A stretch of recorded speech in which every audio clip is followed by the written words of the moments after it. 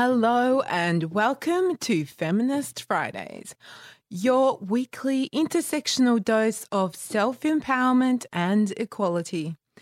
I'm your host, Sarah Liberty, coming to your airwaves from Sydney, and this week we have a guest who is all about speaking truth, about the truth, a fundamentalist sect. Her name is Laura McConnell-Conti, and she was raised as a fourth-generation follower of this group, which she left aged 19. I'm not sure about you, but I'm already intrigued. Hi, Laura. Welcome to Feminist Fridays. Thanks for having me. So I'd like to start by asking what it was like for you growing up. I understand you were raised as a fourth-generation follower of a fundamentalist sect called The Truth. When you were young, did you realise you were part of a sect? What was being a child like as part of this, and where were you based? I understand from doing some research that as children you were told that if you strayed, something bad would happen. What was that like for you? Yeah, sure. So first up, I should probably say I'm coming to you from Melbourne, which is the lands of the Kulin Nations. So I'm wanted to recognise that that's where I am. Mm-hmm. That yes, I was raised a fourth generation follower of the Truth, which is a fundamentalist sect. I was raised in far western New South Wales on the lands of the Nyangpa people. I was fourth generation, as you mentioned, third generation on my father's side and fourth on my mother's. So everyone I grew up around was a part of this group. I had a very limited view of the world outside our community. I lived in a very isolated part of New South Wales, which is out towards Burkenbury, Warriner. So I didn't really see or interact with people outside my family group until I was about 8 or 9. Mm-hmm. And then when I did, it was very limited. So I didn't really have a view that people lived very different lives to ours until I was 8 or 9 years old. And even then, it wasn't sort of until I was around 12 that it really clicked that I was any different to the rest of the world. And I guess I was raised to believe that people outside our group weren't really of interest to us, and that they were going to hell, and that we somehow had something a little bit special and that we should keep to ourselves and concentrate on our own view of the world. So, I genuinely believed that our people were the saved ones, and that to think about a different kind of life was not really something you should do. We sort of believed, as you mentioned, that if you left, that you would go to hell, that something would befall you, that you would, have an early death, or there'd be some kind of illness or sadness in your life. And so we just didn't really, especially as a child, just didn't really think about people who left again. In fact, I had a second cousin who did leave and who later died, unfortunately, in an accident. So I guess there was just this idea that when you left, you just sort of died or disappeared. Gosh. Yes, I mean, I had a really wonderful childhood in lots of ways, up until the point where I realised I was different. I didn't have a TV or radio, for instance. I didn't know anything about the world outside. I lived on these remote farms with my family and sort of lived this, a wild sort of country existence. I ran and swam and really had a wonderful life on a farm with my extended family. My father, my grandfather worked as farmers. I had cousins all around me. I drove cars from the age of 8. I had motorbikes and tractors, and I was one of kind of 23 first cousins and 40 odd second cousins. So I didn't realise I was different to anyone else.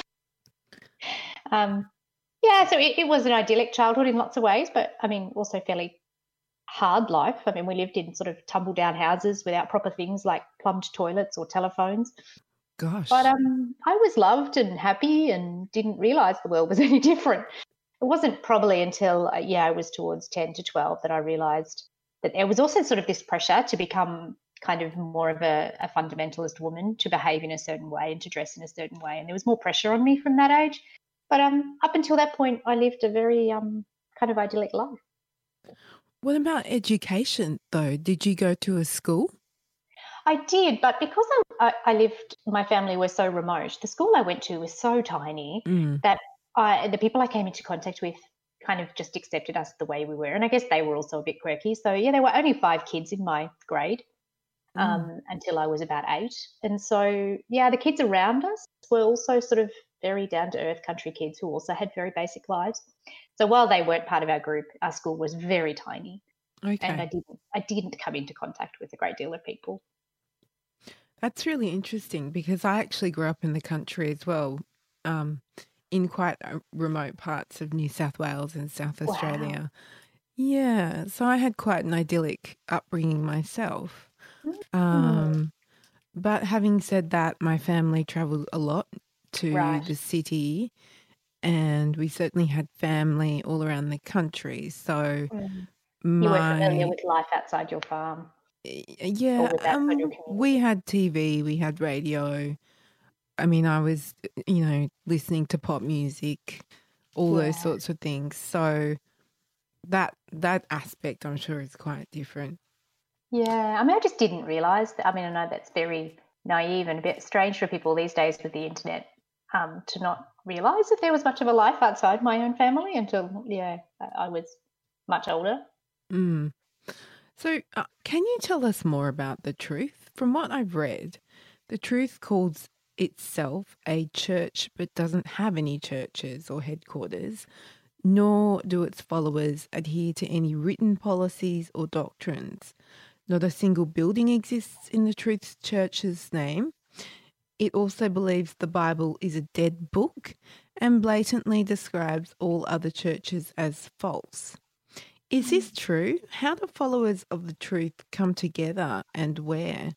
And what kind of rituals or worshipping takes place? Yeah, so in summary, it is true. The truth doesn't believe in formal church buildings or formal writings. They think those things are unnecessary. That in fact displays of godliness of buildings and of richness are ungodly. Mm-hmm. So our followers worship in family homes and in rented halls or library buildings.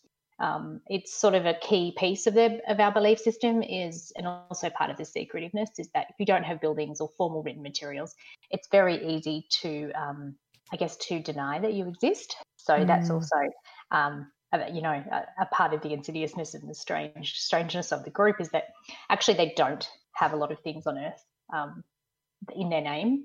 Mm. Although, looking now from the outside, I can see there are actually some large family farms in the name of the group, but they're in people's names. They're not in the names of an organisation. Mm. So they're held by individuals.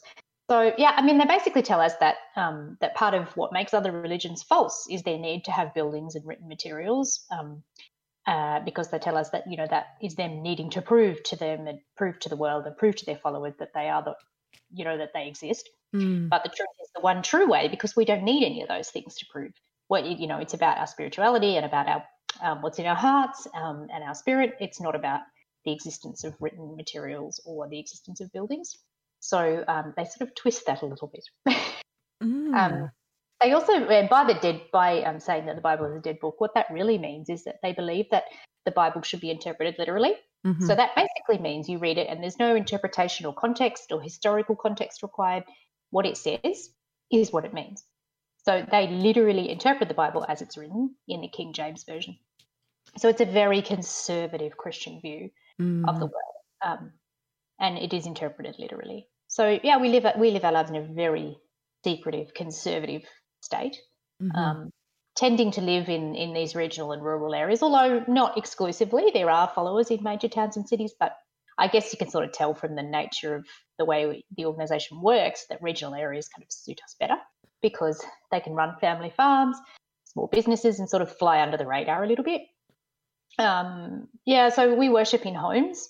Back to your question, of our senior members who are called Mm. elders, Mm. and we have these things called workers, which other religions would call preachers, and they basically move from home to home. They stay in people's homes and support us spiritually and help run, I guess, the group informally. So I've also read that the truth demands women wear only long skirts or dresses in demure colours, no makeup or jewellery, and never cut their hair. Their long hair must be worn in a bun. Short Mm. hair on a woman is forbidden. TV Mm-hmm. and movies are seen as the work of the devil, as is dancing and sex education. For someone who embraces all of those things, I can't imagine how stifling that must have been, but perhaps you weren't aware that they existed. What was your experience as a woman growing up in this environment? Are the Yeah. above things I've mentioned true? Did you feel like you were brainwashed to any extent? Um, yeah, I mean, looking back, I can see it was a very stifling environment. Obviously, at Mm, the time, especially in my early childhood, I didn't realize that there were other options. But certainly as a teenager, it was difficult. The appearance standards are they border on ridiculous. mm. You know, we are scrutinized and expected for the most hilarious things, you know, like the length of our hair, the color of our hair. We can't dye it, for instance. Things like makeup we can't wear.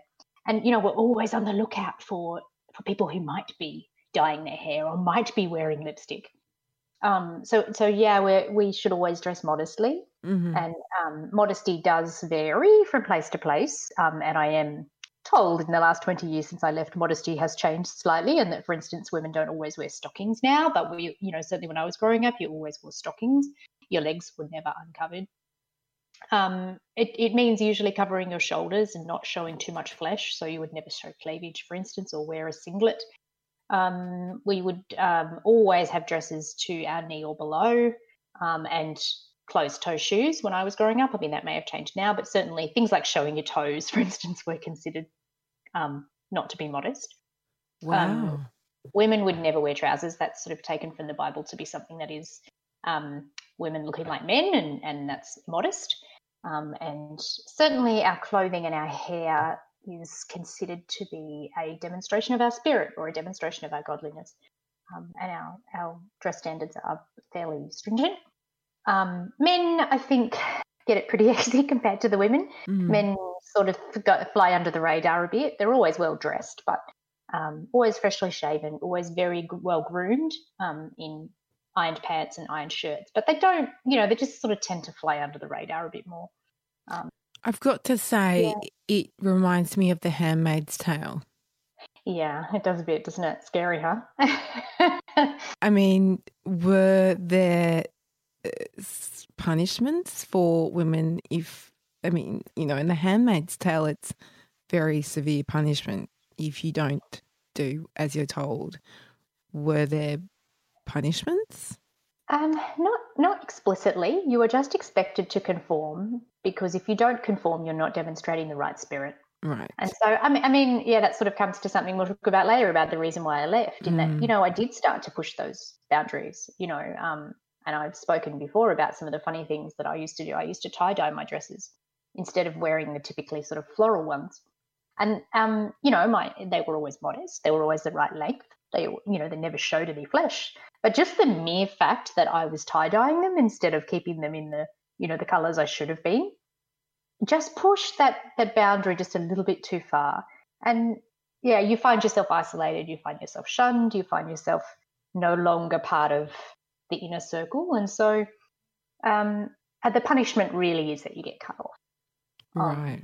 So yeah, it's not explicit, but just gradually, you know, people starting rumors about you and saying things like your spirit isn't right. You know, I mean, yeah, I mean, even things like, I remember, you know, feigning illness at school when there was things like dancing or having to watch things on TV in the classroom because we were, you know, taught that those things were ungodly. And you know, if for instance it got back to your family that you had participated in those things, you know, it was always frowned upon. Wasn't so much punished, but always like frowned upon. That, oh, you know, well, you should have sat that out, or you shouldn't have participated in that because our people don't do that sort of thing.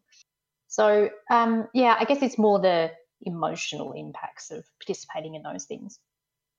Exactly. I mean, to me, that sounds like emotional abuse. Yeah, yeah, and the scars from that stuff is pretty serious. I mean, yeah, most people who leave really, you know, come to reflect on incidents of things like that have happened to them, and you know, they have PTSD, and they have, you know, severe outcomes of like having been, you know, treated in a certain way inside the group. So, at what age did you realise you wanted to leave, and how long did it take you to leave? I understand you did manage to leave when you were 19, but did you just go one day, or did it take a long time to work up the courage? Hey, honestly, I didn't ever think I'm going to leave. I Mm-hmm. never had a thought like, I don't want this life. It was my life. It was my family's life. It was everyone I knew. It was my community. So I never sort of thought, oh, well, I'm going to leave. It was more that over time, I started to feel that I didn't belong and that actually they didn't want me. Right. So yeah, it was more a combination, and there was a big event. I mean, there was not a big event, but an event which occurred, which kind of instigated it. But no, I think I was 19, and in the few years before that, I had made some decisions that kind of had put me on the wrong side of my community spiritually. So Right. things which had resulted in things which would be considered not having the right spirit and not sort of acting in a way in alignment with the community. So things like deciding to finish high school, and then deciding to leave home and our community. Things like wanting further education, not getting married, some things in those sort of crucial late teenage years that didn't kind of conform or sit comfortably with my community. So it was really a matter of me making a series of decisions that didn't sit right with them, and then Mm. gradually them shutting me off. And I guess the final straw for me was I was 19. I'd left my community, and I was living here in Melbourne, and it's a notoriously cold and wet city. and I was coming home from a Sunday meeting one day, and I didn't have a car, and it was bucketing down with rain, and I was standing at the tram stop and watching my community just sort of drive past me as I was standing there in the rain. Oh And gosh. I just, it just like this thing in my head just sort of snapped. I honestly remember almost like a snap where I was like, why am I doing this? Like, I'm standing here drenched and you're just driving straight past me like I don't exist. And I sort of there was just this moment in my head where I went, I don't want, these people don't want me. Why am I here? Why am I doing this? You don't want me. Um, and so, yeah, I guess at that point just decided, well, I'm not coming back to this group, Mm-hmm. to this particular group that I was living near. And sort of the beginning of the end for me, really, because I didn't realize that actually what would happen from there is that I would sort of then also not belong to our community at all, that I would, lose my family, and that I was in fact losing everything. Mm. It was just me sort of in this moment going, this doesn't feel right. So yeah, to answer your question, I guess I made some life choices along the way in my late teens, and it led me out. I didn't sort of wake up one day and think I want to leave. Right. So when you left the truth, what was it like transitioning back to normal life or reality for you? How did you go about finding a new path for yourself in life? I understand that you went onto a career in accounting. How did you go about doing that? Was it a natural passion or more of an economic decision? Well, I didn't realize there was a different life. I mean, the only life I'd ever lived was that one, and I had started to think about getting an education, but I continued on at university. I decided that I needed to support myself. I needed to find a way to pay the rent. So yeah, Mm. I just sort of looked at where you could find a job, and that place happened to be in accounting at the time. And there were lots of jobs in accounting in the early 2000s, late 90s, early 2000s. And so I literally picked accounting so that I could get a job. And I guess I spent sort of 20 the last 20 odd years since I was 19 working out how to live a normal life. So yeah, I had to learn how to get a haircut, how to use a TV remote, like how to buy jeans. But like I'd never worn I'm jeans. laughing because I can't use TV remotes anyway. Like, don't worry about Yeah. that one. Yeah, no, true. But also bigger things like, I was brought up with a complete distrust of police, for instance. So, it's learning how to trust authorities like police, how to feel comfortable to talk about your issues at the doctors, for instance. Yeah. So, I came out of a group that, like a child, really. I had no idea Mm. about a lot of things that other people, just knew how to do. And honestly, education was like a really big part of my journey out, because I was able to go to university and meet interesting people and meet new people. And I was able to get a job in a consulting firm as an accountant, and literally that was about paying the bills, and it paid well, and that was a simple. I would have become a rocket scientist if that had gotten me a job. Like for me, it was about getting out, earning an income, and then I had also committed to myself that I would do whatever my siblings needed to give them access to a different life as well. So for me, I would have done whatever it was needed to get a job. And now I guess I'm sort of 40 years old, and I get now at 40, 20 years after I've left, sort of reassess and work out like, what am I good at? But it does take that long. It does take that long. I can imagine. I mean, did you seek help in terms of speaking to any kind of counsellor or therapist, or like how did you emotionally start to reconnect with, I guess, just everyday people that weren't part of this community that you were brought up with? No, I didn't get formal help. Mm-hmm. And that's for two reasons, I guess. One, I didn't have any vocabulary to describe what had happened to me and what was still happening to me. Right. So the process of leaving, the process of gradually unraveling and removing myself, or people removing themselves from me, probably took another 5+ years for gradually my family to sort of fade away and my community to fade away. And I didn't have the words to articulate what was happening at that point in time. And that's that's actually a lot of what I do at the moment in work that I do with fundamentalist women, is giving them the vocabulary to describe what's happening, because you don't know how to explain to people with no interaction with groups like this what it is like to try and leave. I also, because of the massive distrust of authority, had no idea that you could go and speak about these things, that there were people you could speak to. So it wasn't for a long time that I did get help. And then also it was and it still is expensive to get help in specialist therapists that deal with things like sect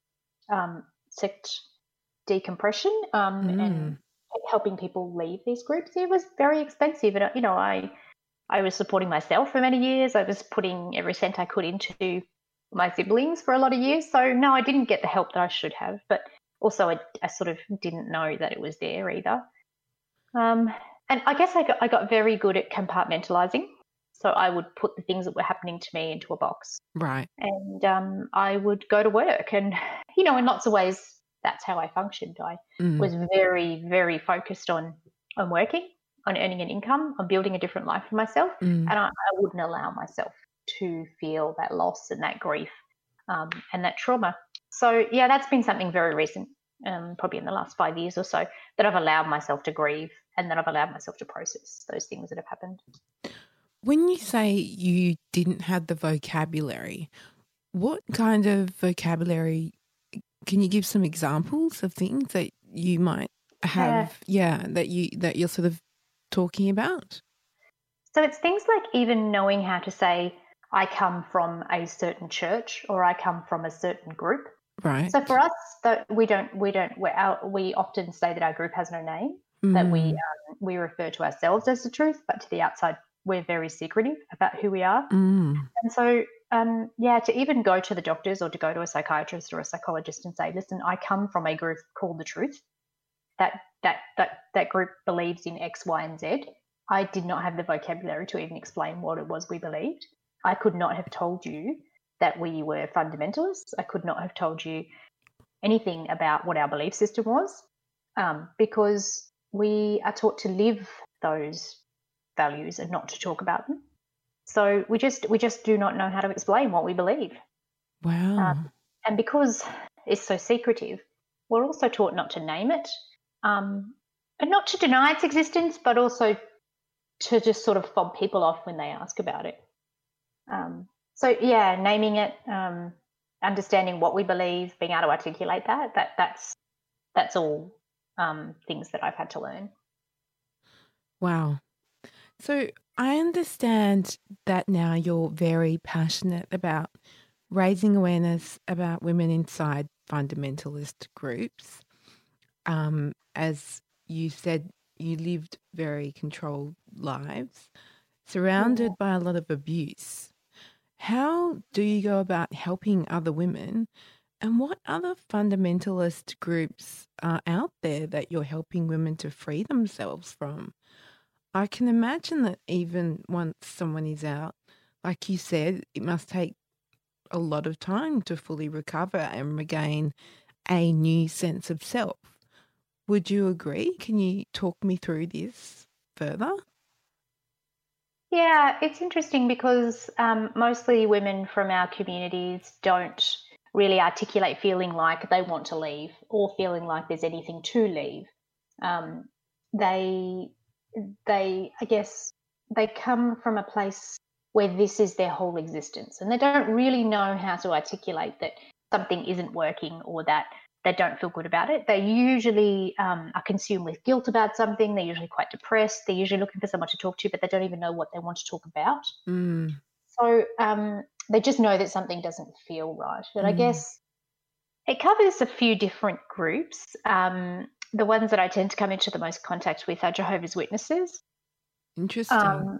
Yeah, I mean, there's probably a bigger community of, they're probably just in sheer numbers, there's a larger number of them.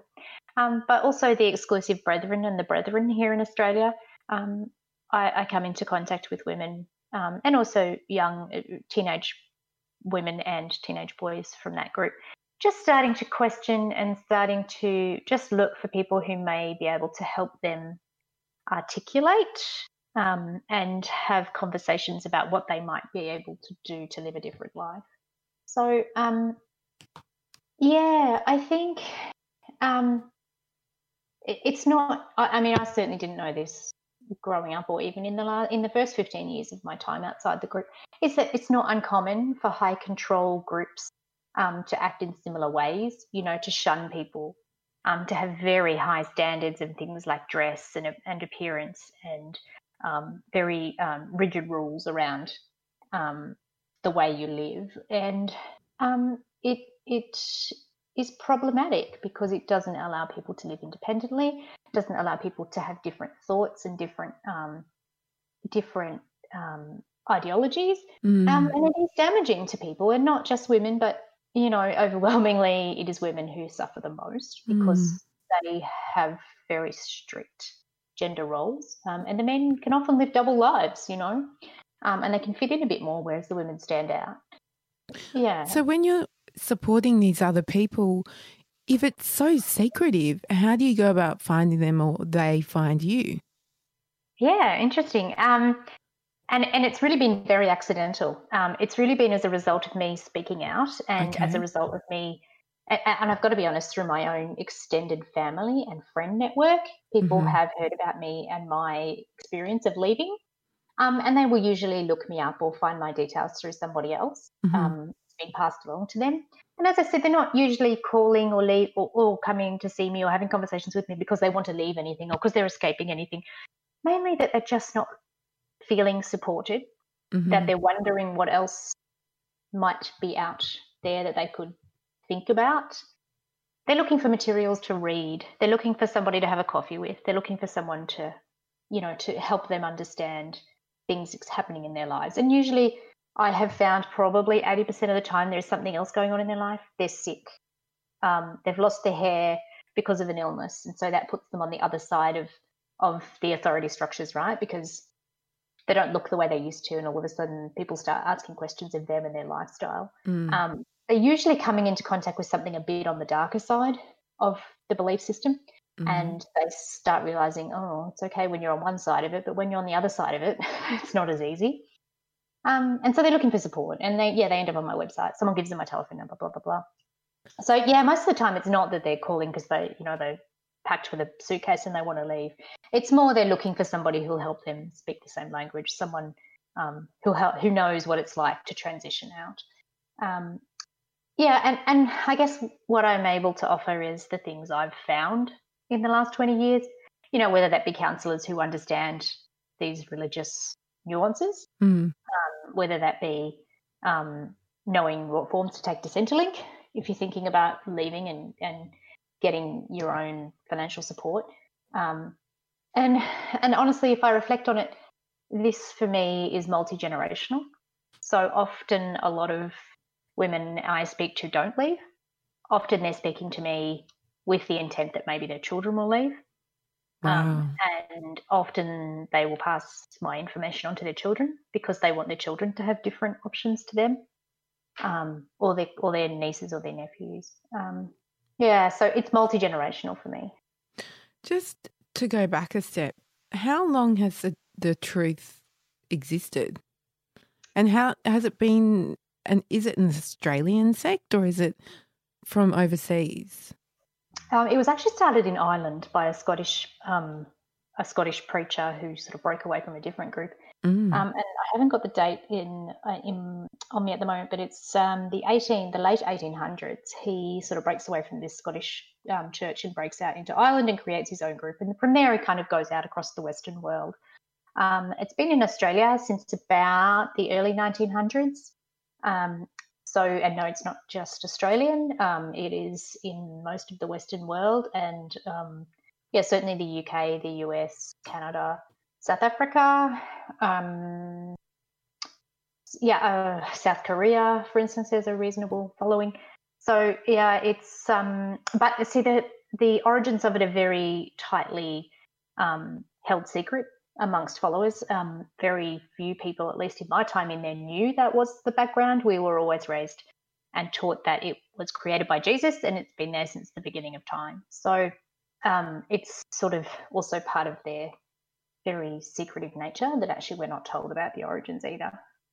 But what about, all these ideas are popping into my head, but what about the aspects of the Bible where Jesus embraces prostitutes and people who may have done bad things? I mean, how does the church or the truth interpret Jesus's actions there? So we believe that anyone can be saved, but you need to enter the community and you need to come and live like us. Right. And if you stray, if, for instance, I was to go back now, I could probably prove myself and work my way back in again if I worked very hard to demonstrate that I had realised the error of my ways. But yeah, I guess on the inside, you must adhere to very sort of strict protocols, or you're not going to get into heaven. I wanted to ask, I mean, for women who may still be in fundamentalist groups, who may be able to, I don't know if they can listen to podcasts or radio, they probably can't. But a lot of women do in secret. Okay. Or do, when they're out or pretending to do something else. So yeah, they do. Well, let's hope they get onto this one. But perhaps, what key piece of advice would you give to them to help them remain strong and to fight back or to take control of their own lives? For me, it's about, again, the generational piece, that actually leaving as an adult, and I've seen people leave as an adult and I can see how I was 19, but, when I say adult, I mean in your 30s and 40s and 50s. It is very difficult to rebuild your life after a life inside that group. And I think it's about building up a way of living that can support you if you want to leave. It's things like making sure you have financial control of your have some kind of financial control. I mean, the reality is we come from regional and rural communities where a lot of the money is tied up in family farms and in family businesses. And when women leave, they often leave with very little financial backing or financial independence, and that's not ideal. So it's about things like having access to your own bank account. It's about things like thinking about what kind of work you might be able to do when you leave, because if you haven't got a high school education to year 12, for instance, let alone some kind of, trade or university education, that's a very difficult place to start from in life. So for me, it's about how do you empower your children to finish school and to get an education and to be able to have a career that they can fall back on, to have financial independence. And how can you be supportive of them doing that without getting hung up on things like the length of their hair and the type of clothing they're wearing. So it's sort of about having discussions about, not everybody, people who don't look like you are not the devil. They're not damaged. They're not scary. They're not, you can be a good person and not necessarily be inside that group. So you've also mentioned that you're an intersectional feminist. As this is an intersectional feminist podcast, can I ask how and when you realised you were a feminist? And how has it been a part of your journey? Well, you know that whole thing I've just told you? Well, I bizarrely, as a 13-year-old, found a Germaine Greer book in the school library. So at 13 years of age, I read The Female Eunuch. Okay. I was, and I think she spoke to me because I was this kind of tomboy who loved to run and swim, but was sort of stuck in this group that wouldn't let me wear trousers or pants, for instance. And so I just felt like I was stuck in the 1950s, basically, wearing these long floral dresses and yeah, the Female Eunuch was basically my entree into feminism. I was 13 years old inside a fundamentalist group. Oh my gosh. Yeah, and from there, I guess I found Betty Friedan in the library and Gloria Steinem and a lot of other white feminists. Yeah. And that was sort of my introduction into feminism. And then sort of along the way, I guess in my early 20s, I was always, very much, feminism absolutely shaped my journey out of the truth as well, because I pursued an education because of, reading things by Germaine Greer and Betty Friedan. And, they helped me to question the lives of my older cousins. I saw them get married very young. I saw them drop out of school.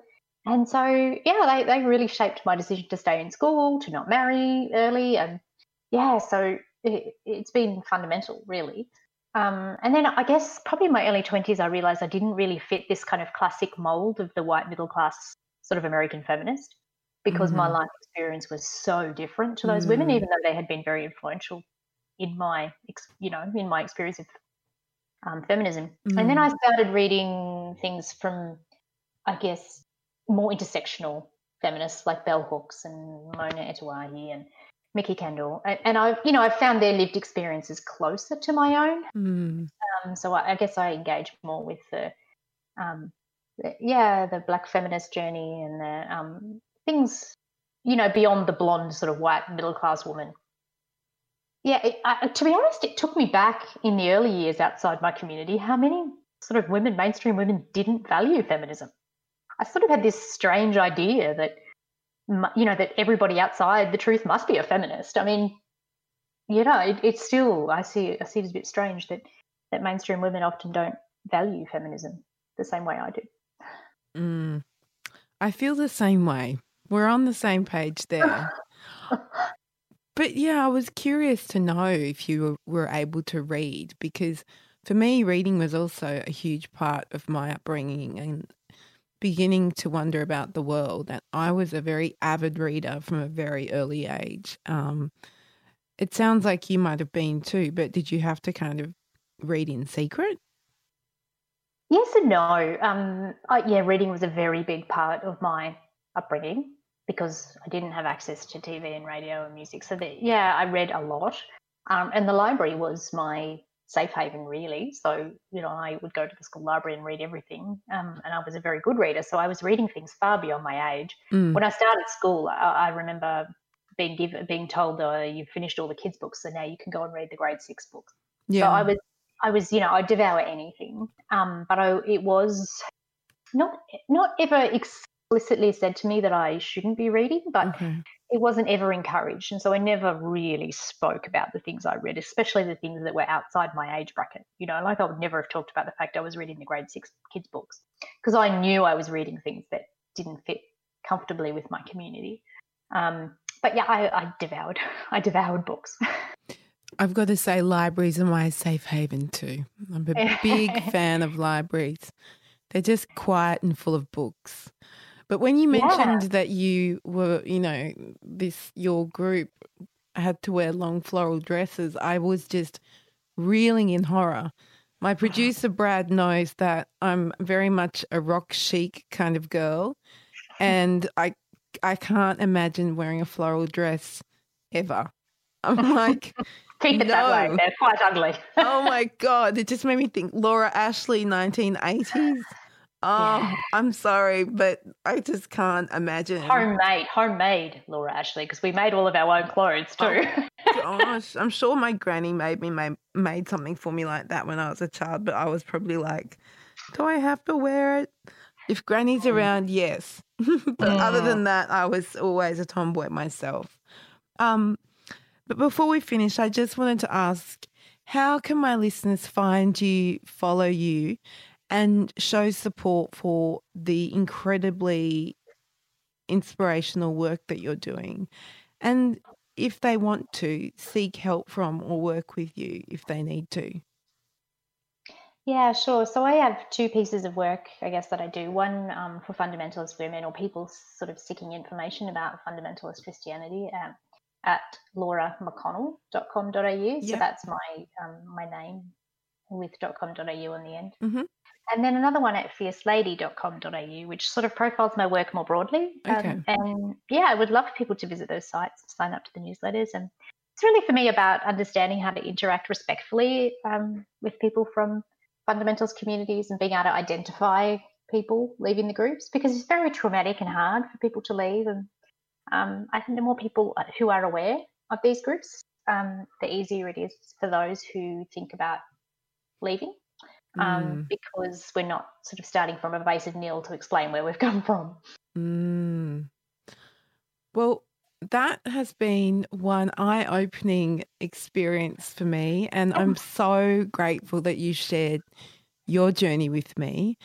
And I really hope that you continue to, it sounds like you've already been rebuilding your life, but continue to keep growing and getting better and helping to self-empower other women and men who may be in these sorts of groups. So thank you so much, Laura, for joining me.